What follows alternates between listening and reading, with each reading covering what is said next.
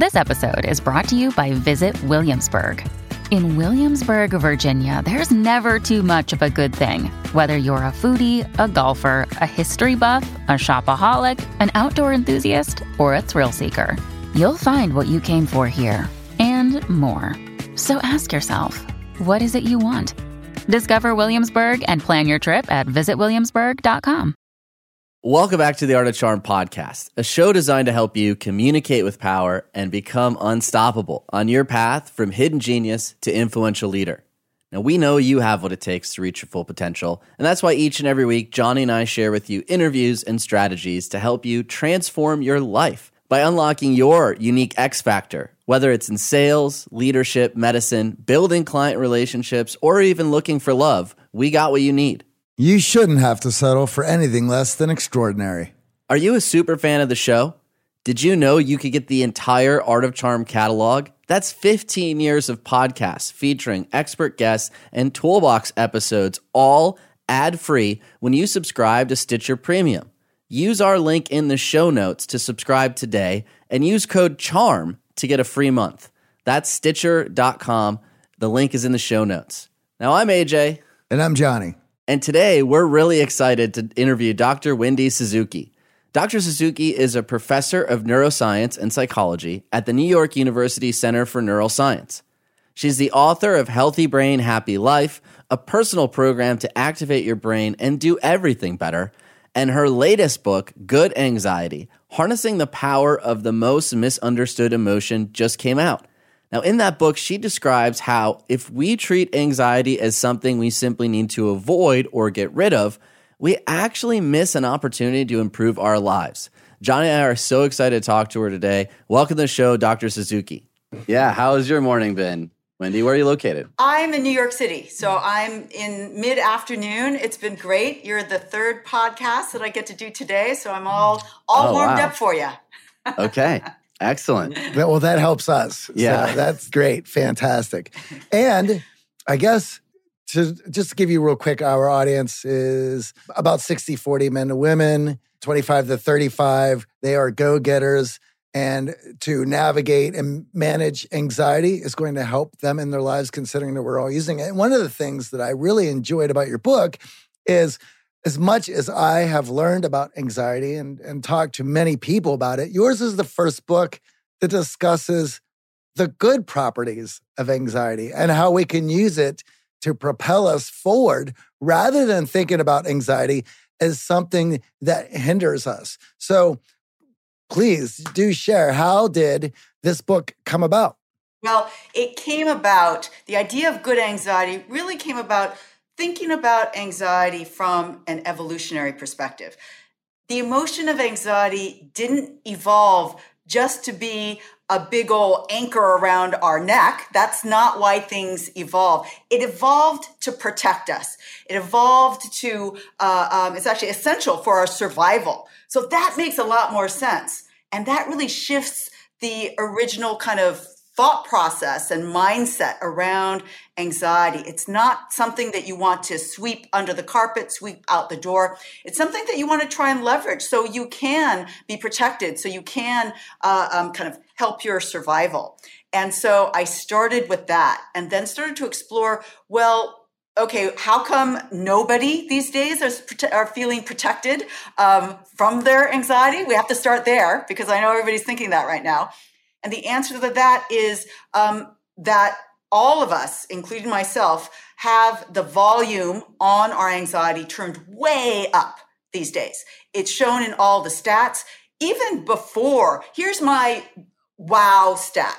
Even before the pandemic, did you know that 90% of Americans raised their hands and said, I experience anxiety on a daily basis? 90%. This was before the pandemic. Clinical levels of anxiety went up by 30% over the pandemic, which basically you have to think that 100% of us have anxiety now. And that volume is turned way up. Too much of anything, even a good thing, is bad. So the first, and one of the things that I tried so hard to do in this book is give every single person who reads this book a whole bunch of tools to be able to turn that anxiety down, because that is number one in harnessing the goodness of your anxiety. Well, you're here to give us those tools, and we're going to get to that in just a minute. But one of the questions I want to ask, and you were saying that too much of a good thing can be a bad thing. And one of the reasons that I am with you on that 90% is that I think it was about around 2009, the studies were coming out of showing with more leisure time that we have and using our technology to indulge ourselves and be a consumer has given us more time to feel that anxiety and enhance that anxiety, do the comparing and contrasting on social media, to be slammed with so much news. And of course, the best news to us that gets us fired up is the most horrible news. So we are not only being force-fed that news, we're searching it out. We were just talking about it earlier. And so a lot of this is doing this to ourselves, and then we're slammed with, I feel anxiety. I need to rid myself of this, which is the wrong procedure. That's the wrong way of looking at it. And so having a healthy understanding of what anxiety is, why we have it, and how we can use it is going to be beneficial to us rather than this idea of, I could find a pill, I could find something to do, I could ignore it, it'll go away. Because if you do try to sweep it under the rug, well, I'm sure you can tell us what is going to happen if we play that game. I would just love to ask, obviously there are moments in our life where we will feel anxiety. You can't avoid it. But what do we know clinically where it's something that we need to seek attention, we need to seek help? Because I think that's really a great starting point for our audience when we know our anxiety is overwhelming and we should probably talk to a professional. Perfect. That's the perfect question. And the answer is that anxiety exists on a very wide spectrum. There's clinical levels of anxiety, which is a different beast. It is a condition where your levels of anxiety are truly debilitating. You can't work. You can't interact with your world. You need to go to a professional, a doctor, just like you would if you had a broken leg. Now, I did not write the book to treat clinical levels of anxiety. That's a really, really important point. So thank you for bringing that up. I wrote it to treat what I call everyday anxiety, the lower kind of levels of intensity of anxiety. Yet that anxiety, we know that everybody is feeling. We know that it is draining. We know that it is affecting us. We know it's affecting sometimes us for, most of the waking hours in the day because of this social media that is affecting us most of the waking hours of this day. And so the approaches that I describe, not that people with clinical anxiety can't use it, but they were designed for people with everyday anxiety. And I certainly put myself in that category. In fact, I outed myself while I was writing the book, or I realized I am an anxiety denier, or I was an anxiety denier. I started writing this book thinking, okay, I'm a neuroscientist. This is an interesting question. Let me dive in because, I don't have that much anxiety myself, but let's just dive into it. And as I'm doing this research, it's like, oh my God, I have so much anxiety. Good thing I'm writing this book because it's really helping me. And many of us have behaviors and coping mechanisms that allow us to mitigate it and not realize that it's impacting us. What are some of those behaviors that our audience might be engaging in that's actually increasing their anxiety and they're not aware? Well, I think a common one is just this reflex. We have to sweep it under the rug. So I just always wanted to, again, going back to myself as my example, I wanted to be the upbeat, the happy one, the energetic one. So I can't show anxiety. That is against my brand. Yet I was feeling these emotions, and that's why such a big part of this book is the message that anxiety is part of our normal range of human emotions. We were not designed to be 100% happy 100% of the time. We have all of these emotions. And why do we have anxiety? We have anxiety because that fear, that worry is saying, hey, this is important to you. Pay attention to this. And that is very important. You get scared if you're, going to teach a big, course with thousands of people waiting to hear what you're going to tell them.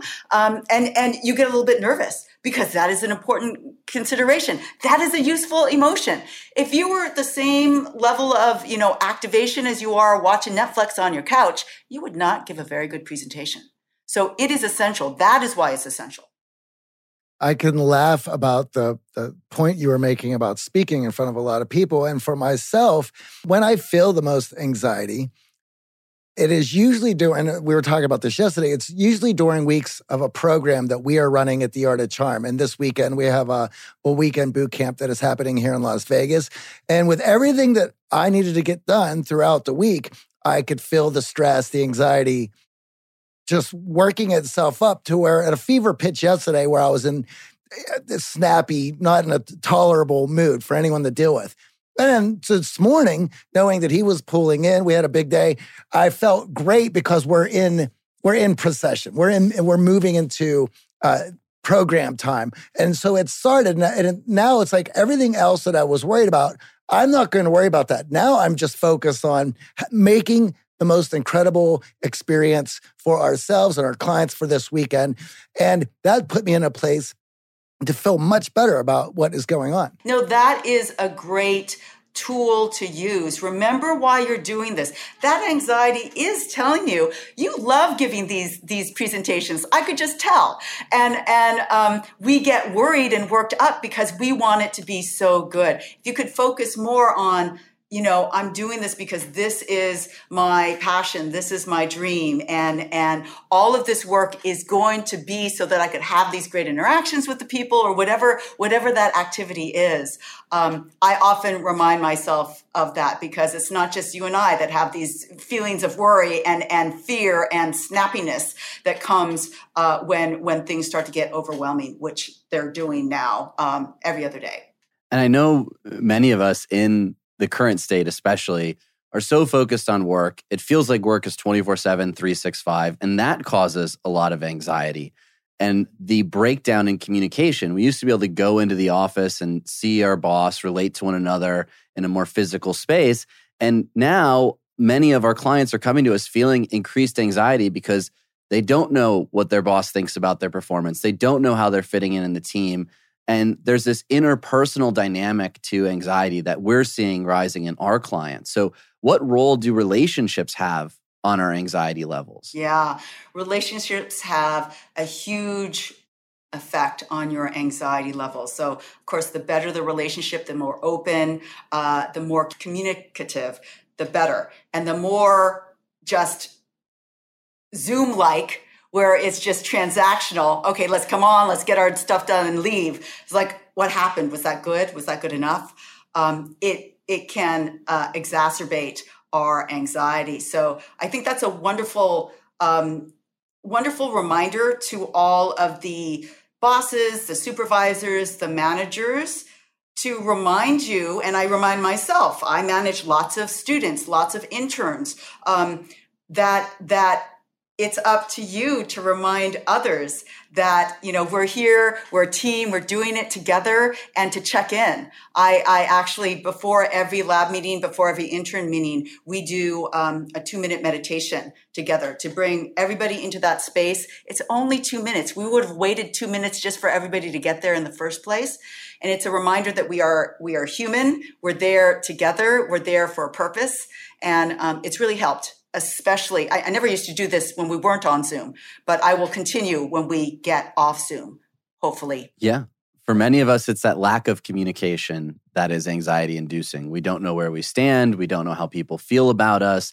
And of course, we're trying our best to do our tasks and go about our day to day.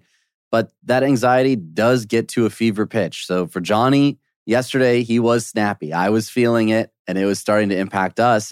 And let's talk about some strategies when you now have a gauge and you start to recognize in yourself that this anxiety is not only impacting me, but it's impacting my coworkers, my spouse, my friends. How do we start to mitigate that? So let me use Johnny's example from yesterday. So you had anxiety that was kind of stimulating your underlying physiological stress response. And this is what happens when you go into stress. It is activating that fight or flight response. And what is happening in your body is that your heart rate is going up, your respiration is going up, blood is being shunted from your digestion and reproductive systems to your muscles, because that is the evolutionary kind of response, so that you can either fight whoever is coming at you or run away. And you have these, heightened feelings of fear and anxiety. And so how do we do that? So here is what everybody should know, but very few people do. Did you know that there is an equal and opposite part of your nervous system that is devoted to de-stressing you? That was the fight or flight. Did you know about the rest and digest part of your nervous system? It's called the parasympathetic nervous system, and it is naturally deployed after a stressful event to try and get you back down. Of course, if the stressful things are still coming at you, you don't come down for a long time. So everybody should be asking, how do I activate that? How do I do that? And the best way to activate that is to breathe deeply, because the parasympathetic system decreases your respiration rate, decreases your heart rate, and actually shunts blood from your muscles to your digestion and reproductive organs. And so the best and most conscious way you have to start to control that and activate that is deep, slow breath. Not surprising that the most ancient form of meditation, relaxation, is deep breathing. Listen up. Are you dating who you want to be dating? Are you where you want to be in your career? Do you have a proper roadmap to get you to where you want to go? If you're tired of wasting time and tired of seeing other people effortlessly build their dream lives while you work twice as hard with fewer results to show for it, well, perhaps it's time to get the guidance, skills, and accountability that you need to reach that next level. In our X Factor Accelerator, you'll develop the tools you need to communicate powerfully, cultivate unstoppable confidence, and be held accountable by a community of high-value members, mentors, and coaches. That's right, Johnny. Now, this is no ordinary community. Each member has been selected and vetted to make sure that your experience is incredible. That's right, AJ. Our members are driven, knowledgeable, and dedicated to advancing their lives and the lives of the community. They are CEOs, professionals, business owners, and servicemen. So what are you waiting for? Come join the fun. If implementing concepts from this show has enhanced your life, imagine what a year-long mentorship in the X Factor Accelerator could do for you. Unlock your unique X Factor and become extraordinary. Apply today at unlockyourxfactor.com. That's unlockyourxfactor.com. And what I love about the deep breathing is that it also brings you into the present moment. Exactly. So a lot of Johnny's anxiety was induced based on what's going to happen this weekend. What's exactly going to happen Saturday when he steps in front of the room? How are the clients going to be interacting and feeling? Much of our anxiety is from not what's happening directly in the moment, but it's what could happen in the future. And with that breathing exercise, I've taught it to our clients. I use it in these moments, as we were laughing earlier, just getting a little stressed, getting here into studio, getting set up. It can induce that anxiety. So when we look at our breathing and we look at this pattern of breath for us to calm down, how long do you suggest we do that to really get that parasympathetic nervous system working in our advantage? Yeah, it can start working in just a couple of rounds of breath. I tend to recommend a boxed breathing technique, which is inhaling on a 4 count, holding on a 4 count, exhaling on a 4 count, and holding at the bottom for a 4 count. So in a anxious situation, you might be waiting to go on a podcast, for example. Just a few rounds of that can really, quickly bring you back to a calmer place. So, if you do it longer, it'll probably last longer, but try it out. I love these approaches because they're experimental. They work immediately. They're using a part of the nervous system that has evolutionarily evolved for just as long as that fight or flight system. And people don't realize how powerful it can be. We talked a little bit, obviously the title of the book, Good Anxiety, Bad. We label things, our emotions, as good and bad, and that can often lead us astray. And many of us, because of those labels, will try to avoid certain emotions. We'll try to avoid anger. We'll try to avoid frustration and anxiety. But that actually works against us. That avoidance doesn't actually help. It often compounds the problem. So how can we feel into those emotions if we've been taught that these are bad emotions that we should avoid? Yeah, so that's a great question. And the first important step is to realize that these are not bad emotions. These are normal human emotions: fear, worry, anxiety, anger.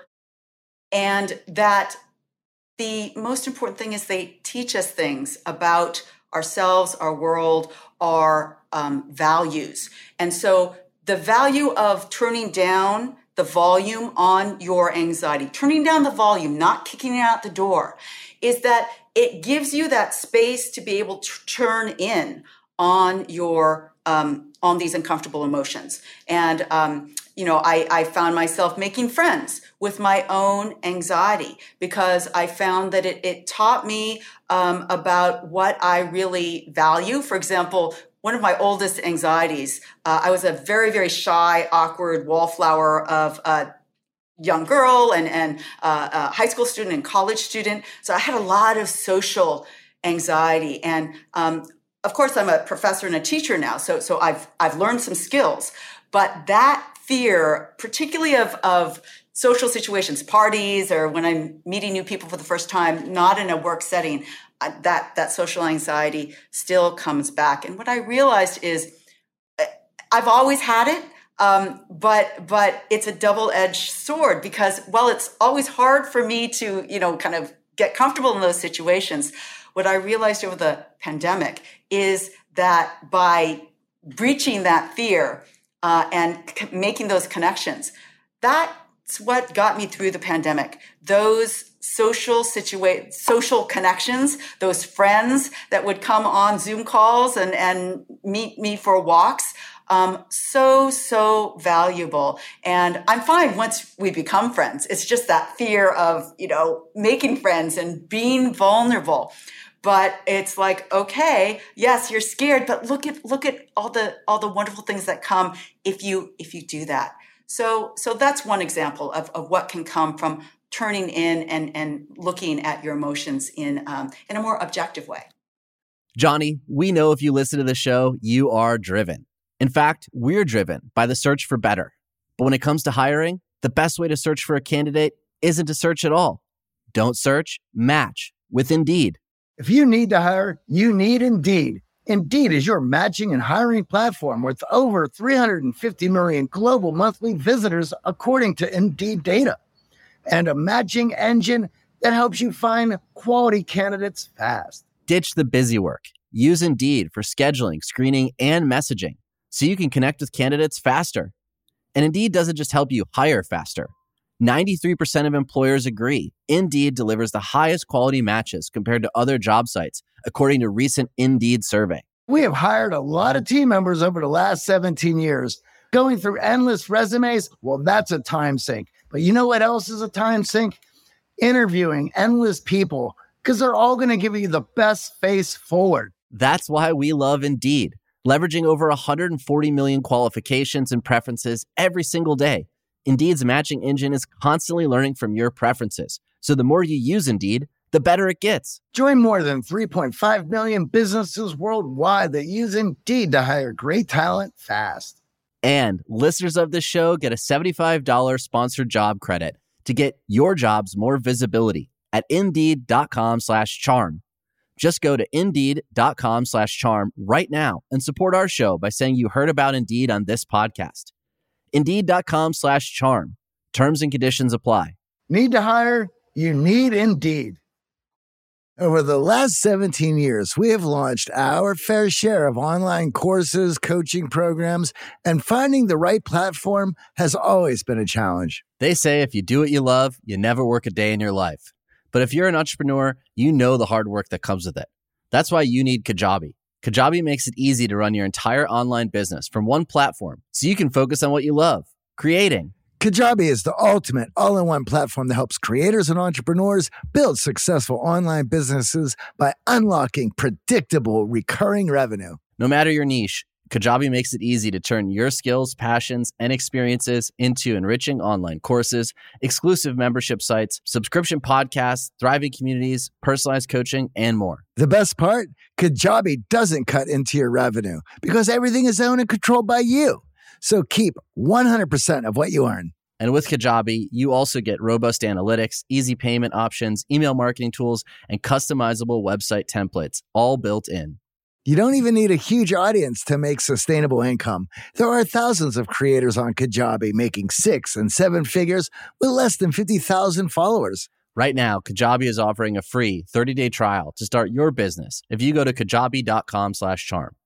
That's KAJABI.com/charm. Go to kajabi.com/charm and join the creators and entrepreneurs who have made over $7 billion. Would you say this is the beginning of our looking at new conditioning of how we're going to be looking at anxiety from fear to joy conditioning? You just mentioned the very favorite part of my whole book, which is this tool of joy conditioning. And I think that I hope that everybody has a change of mindset towards the emotion of anxiety from this book. And so joy conditioning is an example of something that you can do to help counteract fear conditioning that happens automatically when something negative happens, scary, negative. I think I gave the example in the book of I was living in Washington, D.C., and my apartment was burgled. And I walked around the corner and I saw my door crowbarred in. And every single time after that, every time I walked around the corner, I had this fear. It's like, am I going to see that same view again? That's fear conditioning. It lasts a long, long time. And again, it's also protective.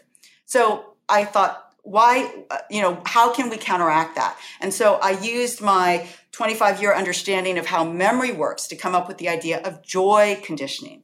Joy conditioning is based on how we know our long-term memories are stored.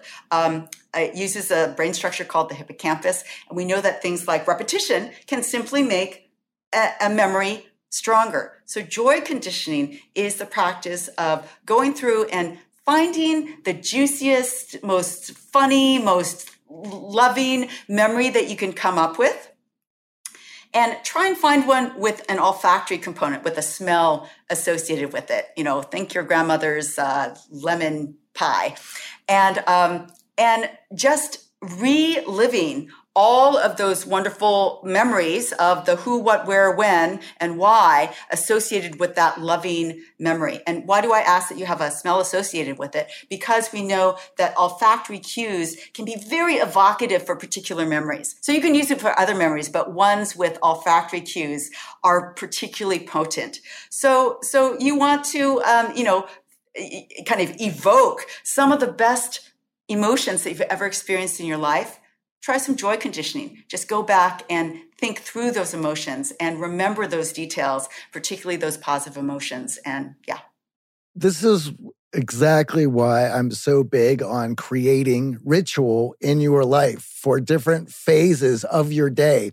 Your morning period, your deep work period, your creative period, where you change the light setting, where you maybe light some incense. Perhaps you put out some symbolism, some visuals that state this is where you are, lighting that candle. All of these things have a way of creating an atmosphere or bringing you into an atmosphere to be better at the task at hand. For myself, I'm also a musician. Writing, playing music is very important to me. And in the evening when I'm done with work, the atmosphere in my apartment changes to make it more conducive to be in that atmosphere to write. And we're so quick to get rid of things that that might seem as old-fashioned to us as creating ritual, turning habit into a ritual that helps change our state.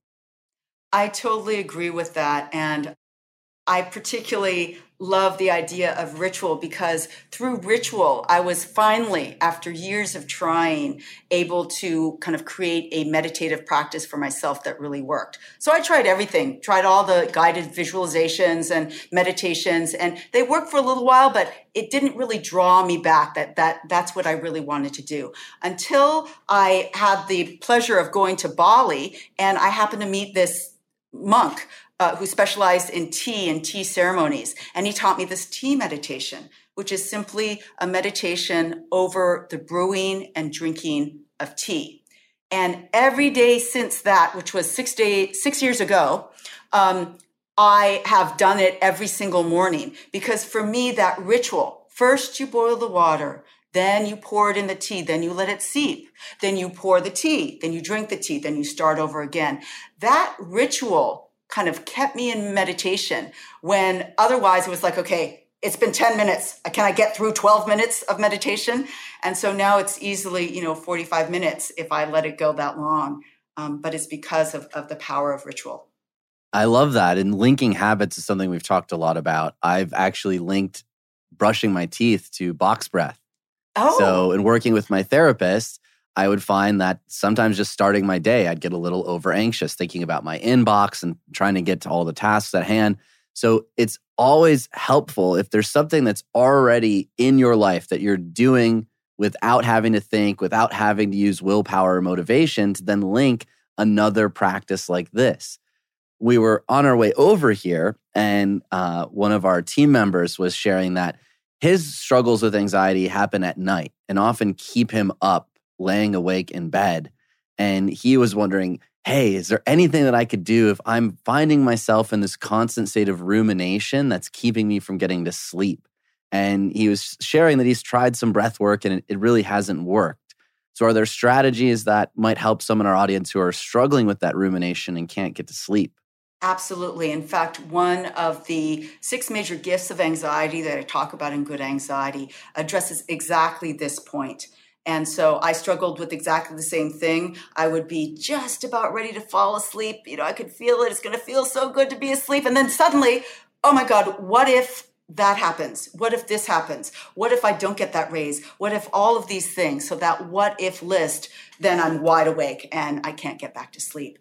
And so the gift of that is that you can turn all of your what ifs that are always based on things that are important to you, things going on in your life. Turn that what if list, not that night, but the next day, into a to-do list. So what I do now is that still happens, that worry still comes up, but I know that what I'm going to do is turn that what if into my productivity for the next day. And it also helps resolve the anxiety, because every time you can take some action to resolve anxiety, which evolutionarily was resolved by physically running away or fighting, it is a very useful thing. So that is a gift of productivity that comes from your own personal form of rumination, or what I call in the book, the what if list. I want to add to that, and I love looking to focus that anxiety somewhere productive. And as things were coming to a head for me yesterday throughout the evening, once I went from my day is done, now it's guitar time, and I was going to sit down and write and did everything that I needed to do to get myself in that state, I found myself and I had one of the most productive little sessions. I found a part for a song I've been searching for, and I was so present in that moment, which I think that led to when I woke up today, I was utterly refreshed and excited for the day to begin, rather than that anxiety spilling over in today. Like today would completely different mood. Yeah, no, that's beautiful. It's so important to kind of jumpstart yourself out of those phases of anxiety, and it can be very powerful to switch off even a bad anxiety session. I know for myself, when I get the most anxious, those what ifs become very daunting, and a strategy that I've tried to use that has been effective is follow out to completion the worst case scenario. So we'll often be like, oh, this is going to be terrible. But what truly is terrible? So oftentimes our worries, the things that are triggering these anxieties, if you actually think them through, follow them out to the absolute worst case, they're not nearly as bad as we often label them. And that strategy has been really impactful for me. Another one that we talk about a lot with our clients is diffusing yourself from the emotion. So oftentimes, when we feel an emotion, we fuse ourselves to that emotion and we become that emotion. We don't realize that actually just creating a little bit of space, understanding that that's an emotion that I'm feeling. I've also felt a number of other emotions throughout today, and this will pass like those other emotions. Can you speak a little bit about the impact that diffusion in our emotions has on our anxiety? Yeah, absolutely. That's such an important point. I also wanted to say that, that shift of mindset from, oh my God, this is going to be terrible for our business, to actually, we can do it. That mindset shift is, I'll start with that and I'll go to the next thing next, is so, so important, particularly for those of us that have anxiety, because it is something that can diffuse anxiety from, this is the end of the world, to this is actually just fine. And I love it because another gift that comes from anxiety is the gift of creativity. That mindset shift is asking you to use your creativity to, in this case, to look at the situation from a more distant perspective. Sometimes to shift a task that was thrown at you into a challenge. Like, can you approach it like something that is a challenge for you? And those small shifts work your creativity in a great way and can be used in so many parts of your life. And it could also be used in emotions. So where are you kind of focusing that emotional real estate in where you are feeling? And while I am a big proponent of saying that all the emotions, the more uncomfortable ones as well as the joyful ones, are equally important, I certainly don't want people dwelling only in anger or only in,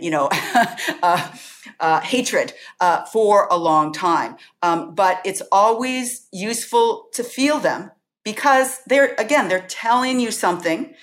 You can't, I don't recommend acting from that emotion of hatred, but feel it. Say, okay, yeah, that is what's happening. And then try and step back to ask, what is that hatred? Wow, that was a big bout of hatred. Where's that coming from?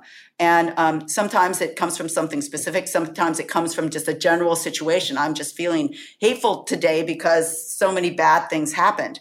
And it also gives you a new perspective on how to move forward. So feel the feelings. We're never going to get rid of hatred, anger, anxiety, all these uncomfortable emotions, but then address them from a point of curiosity, from a point of creativity, and from a point of asking what they can tell us about our values. I know many of us, when we feel anxiety, there's a physical sensation often tied to it. We'll feel hot or flush in our face. We'll feel pain or tightness in our muscles. And our body is reacting. And sometimes just scanning your body and thinking about all the different feelings and sensations that are going on, again, can reroute that focus away from the actual anxiety into a more meaningful pathway for you to move forward. And we talk about this in a social setting. So many of our clients come to us feeling some social anxiety, exactly as you were saying. And I think it's really important. I'm glad that you shared that you still feel it, because many will think, oh, I just have to banish anxiety. Like the end goal is to never feel that way again.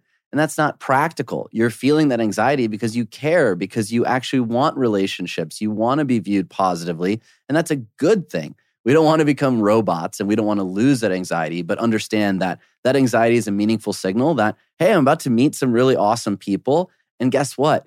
They're probably feeling it too. And I think that's really important, that we normalize these feelings instead of labeling social anxiety as bad and feeling like we're broken or we're different or we're incomplete. Everyone right now is feeling it. Were there things that you would do in preparation for social events that would help you counteract that social anxiety that you knew you would be feeling? It's going back to earlier part of the conversation and just reminding myself that this is a great opportunity. I love meeting great people. and I have an opportunity. I don't know, maybe they won't be great, but maybe they'll be really, really great. And this is an opportunity. And I can't control what's going to happen, but let's go in with that possibility. And so just reminding myself about that rather than, oh, they're going to think I'm stupid. They're going to think I'm not, interesting enough. All these things that have also gone through my mind before I go into a social situation. Well, that reframing is incredibly important. And I don't think you're going to be able to reframe properly if you don't have a working relationship with that anxiety and yourself when you are experiencing it. Another thing that I was laughing about with AJ earlier is I also last night went through it was worst possible scenario, but also how long we've been doing this, 15 years. And I also went through the problems that I was worried about in the past, what had happened when we experienced them. And so I went through all those and I was like, oh, we've been through more scarier things that have happened doing our live programs over the last 15 years. And we've done them in different cities and different countries without half the resources that we have when we're at a home base. And they were amazing. But again, without working through that, without understanding what state I was in and having that conversation, it would only allow that to continue to percolate. Yeah. I talk about that in the book as our natural human negativity bias. So if lots of things happen, some bad, some good, what do we do? It's like, oh, remember that one comment that person gave about my talk. Oh my God, that was terrible. When there's 3,000 other positive comments, right? And it's also somewhat a protective mechanism. It also works. I think people will relate to this in a social situation where, in my academic world, we're always evaluating candidates, evaluating things, and you have to be very, very careful about what you say about these different applications. Even a small negative thing can, tank this application because the negative comments have so much more power than the positive comments. And so that's really important to keep in mind for what you hear on the outside. Remind yourself, are you only focusing on that one negative comment and ignoring all the beautiful comments that other people... I found myself doing that the other day for myself, and a friend, tapped me on the head and said, come on, you stop focusing on that. And I said, oh God, I'm doing it again. We have to get comfortable with that idea that no matter how well you even understand all of this, you're still programmed to view it in one way and that you have to override that programming. Yeah. And it's learning. I mean, that is the reason why that the underlying theme of the whole book, Good Anxiety, is brain plasticity. The brain's ability to learn, to respond to the environment. And there's positive brain plasticity that includes all the learning that we do and all of the situations that we can help promote positive brain plasticity, like movement, working out, meditation, sleep, so important. But then negative brain plasticity, the brain also responds negatively to prolonged negative stimuli like stress, like bad anxiety, as we've been talking about. And with that negativity bias, many of us are hypercritical of ourselves. Some in the audience are even perfectionists. And not only are we primed to hold on to the negative, but we often stop our self-analysis on the negative. And we teach all of our clients, it's okay to critique yourself, but we have to weigh the scale and tip it to an equilibrium and give yourself an opportunity to be positive about whatever you could take away from that experience. So even if you bombed your talk, even if you went to that event and you didn't meet anyone cool or fun, well, what were the positives? What went your direction? Well, you showed up on stage. You actually had an audience in front of you. You got out of the house and got an opportunity to meet some new people, even if they weren't for you. And it's so important that we realize we're primed to think in the negative. We're primed to hold on to the negative. So to counteract that, we also have to spend some time focusing on the positive.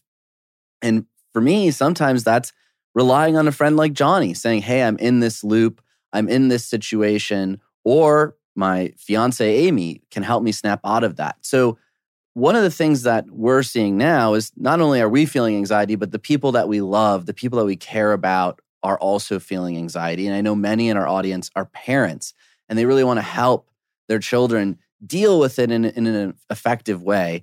And we now know that sweeping it under the rug, telling them not to feel it, to avoid it is not helpful. So what advice do you have for the parents who are listening who are concerned about the anxiety their children are facing? Yeah. So anxiety for kids, just like anxiety for ourselves, I think the first thing is to learn how to turn it down, learn how to get out of that, really negative spiral of anxiety. And we've already talked about the power of the breath.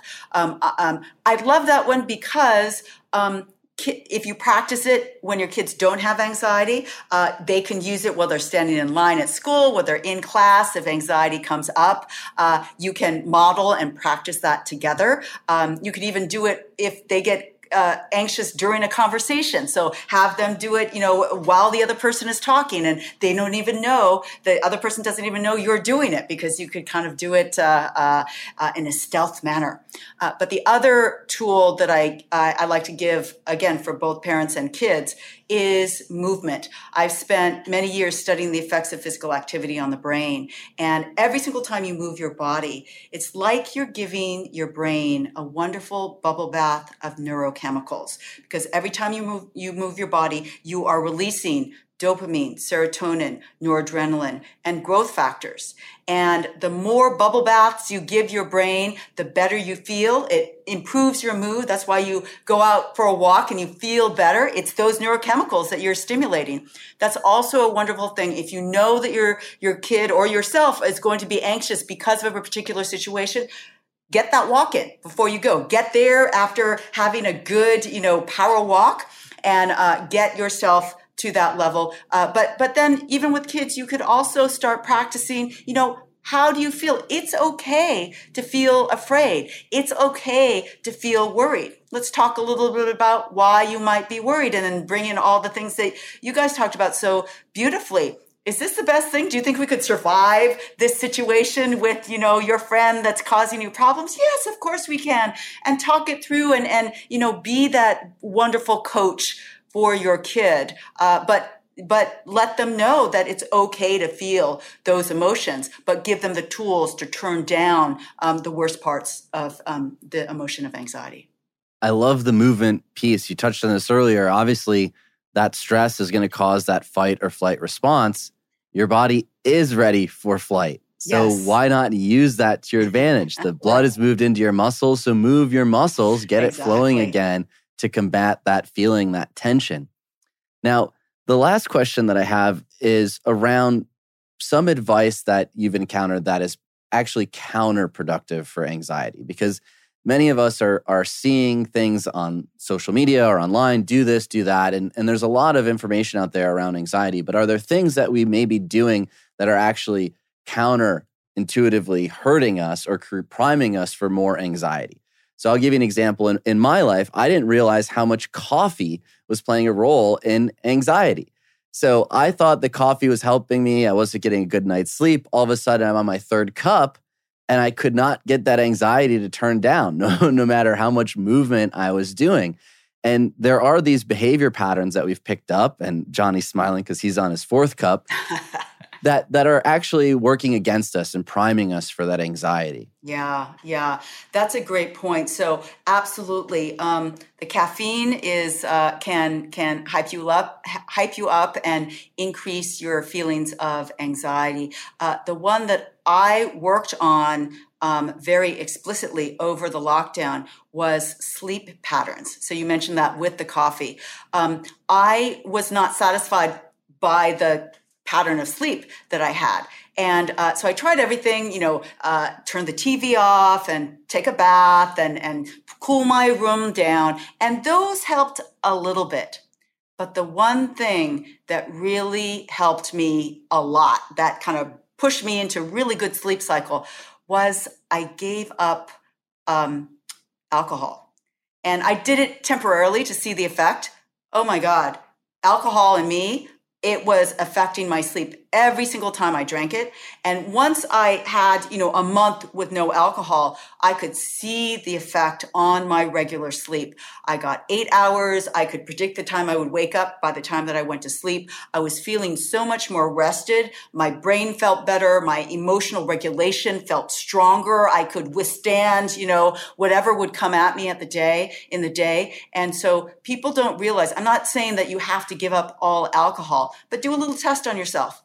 Just try it for a week and see if you see a difference. Because I noticed a huge difference. And add coffee in there if you want. I drink tea every morning with my tea meditation that has caffeine. That doesn't seem to affect me. But what really helped my sleep was giving up alcohol. Yeah, no surprise there. I think many in the audience, unfortunately, will view alcohol as that way to unwind, right? We see the ads, we think about, just have a glass of wine, it's going to bring down my stress. And in actuality, it's keeping you from getting that deep sleep, that restorative sleep that helps you overcome and get ready for the next day. So we love asking every one of our guests what their X factor is. What is that about you, personality trait, attribute that makes you extraordinary? I think I have a gift for storytelling that can combine real science with personal, relatable story. And I think that's why people get what they get out of my books about either exercise or anxiety. It's not high up in the ivory tower, hoity-toity. There is some of that. And so I convey information about the real science underlying it, but I couch everything in my own personal experience. And so I think that's one of my... I completely agree. You're so relatable. And I thank you so much for sharing everything that you've worked through yourself to help those in our audience combat the negative impacts of anxiety, but also realize that anxiety is good. It's a marker that we care and we can channel it in a good way, in a healthy way to help us move forward and grow. Thank you for joining us, Dr. Suzuki. It was so much fun. Thank you so much for having me.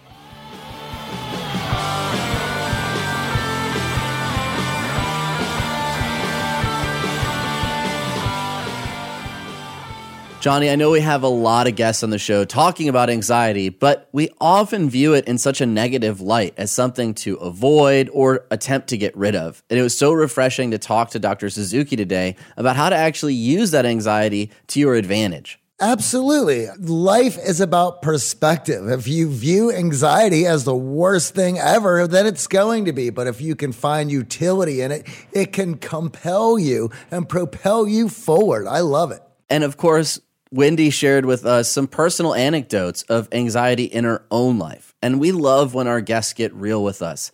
I know it's easy to view people on a pedestal and feel that your challenges are different, but hearing her deal with her own anxiety and share the secrets that she used to manage it more effectively was really enlightening.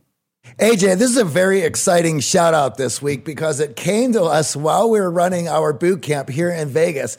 It was one of our previous participants from just a few months ago. His name is Alex, and he wrote us to let us know that he used what he learned in his July program to get his dream internship. From the video work, he was able to make an incredible first impression and carried on a fantastic conversation that allowed him to come off confident and relaxed. Congratulations, Alex. That's what this is all about. I love that the boot camp experience is immersive, that you're learning everyday skills that can propel you forward to win at work, love, and life. Now, we are announcing boot camp dates for 2022. If you would like to be the first to know, text boot camp to +1 917 720 4104. That's right, text boot camp to be first to know about our 2022 boot camp dates. Now, before we wrap the show, could you do us and the entire team a huge favor? Open up Apple Podcasts and rate and review this show. It allows us to bring on great guests like Dr. Suzuki and, of course, others like yourselves to find this fantastic show. The Art of Charm podcast is produced by Michael Harold and Eric Montgomery. Until next week, I'm AJ. And I'm Johnny.